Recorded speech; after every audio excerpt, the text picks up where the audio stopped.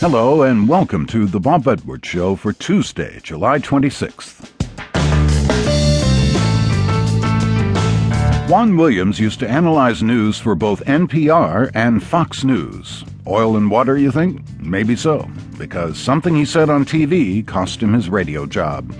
Williams gives his side of the story and uses that incident to address a wider thesis in his new book titled Muzzled: The Assault on Honest Debate. He argues that individuals, corporations, and other institutions insist that we accept only one point of view and that all others are unacceptable. And later in the hour, musician Sollee, who tours the country with his instruments strapped to his bicycle. Sollee is a cellist, but his music covers many genres. His latest album is titled Inclusions. Last year, Juan Williams was fired from his job as a news analyst for NPR after the network deemed comments he made on Fox News inconsistent with editorial standards and practices. Here is what Williams said. Political correctness can lead to some kind of paralysis where you don't address reality. I mean, look, Bill, I'm not a bigot. You know the kind of books I've written about the civil rights movement in this country.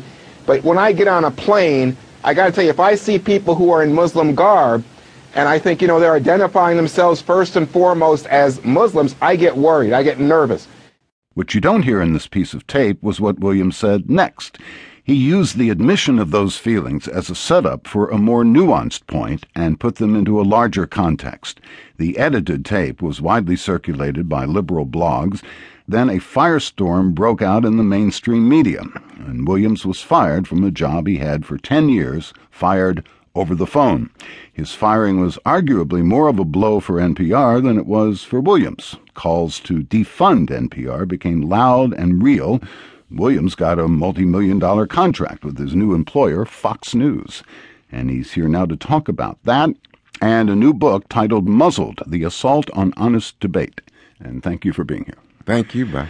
You make the point in that segment that we should not draw conclusions about all Christians from the actions of Timothy McVeigh or people who protest against homosexuality at military funerals or the Atlanta Olympics bomber. Right.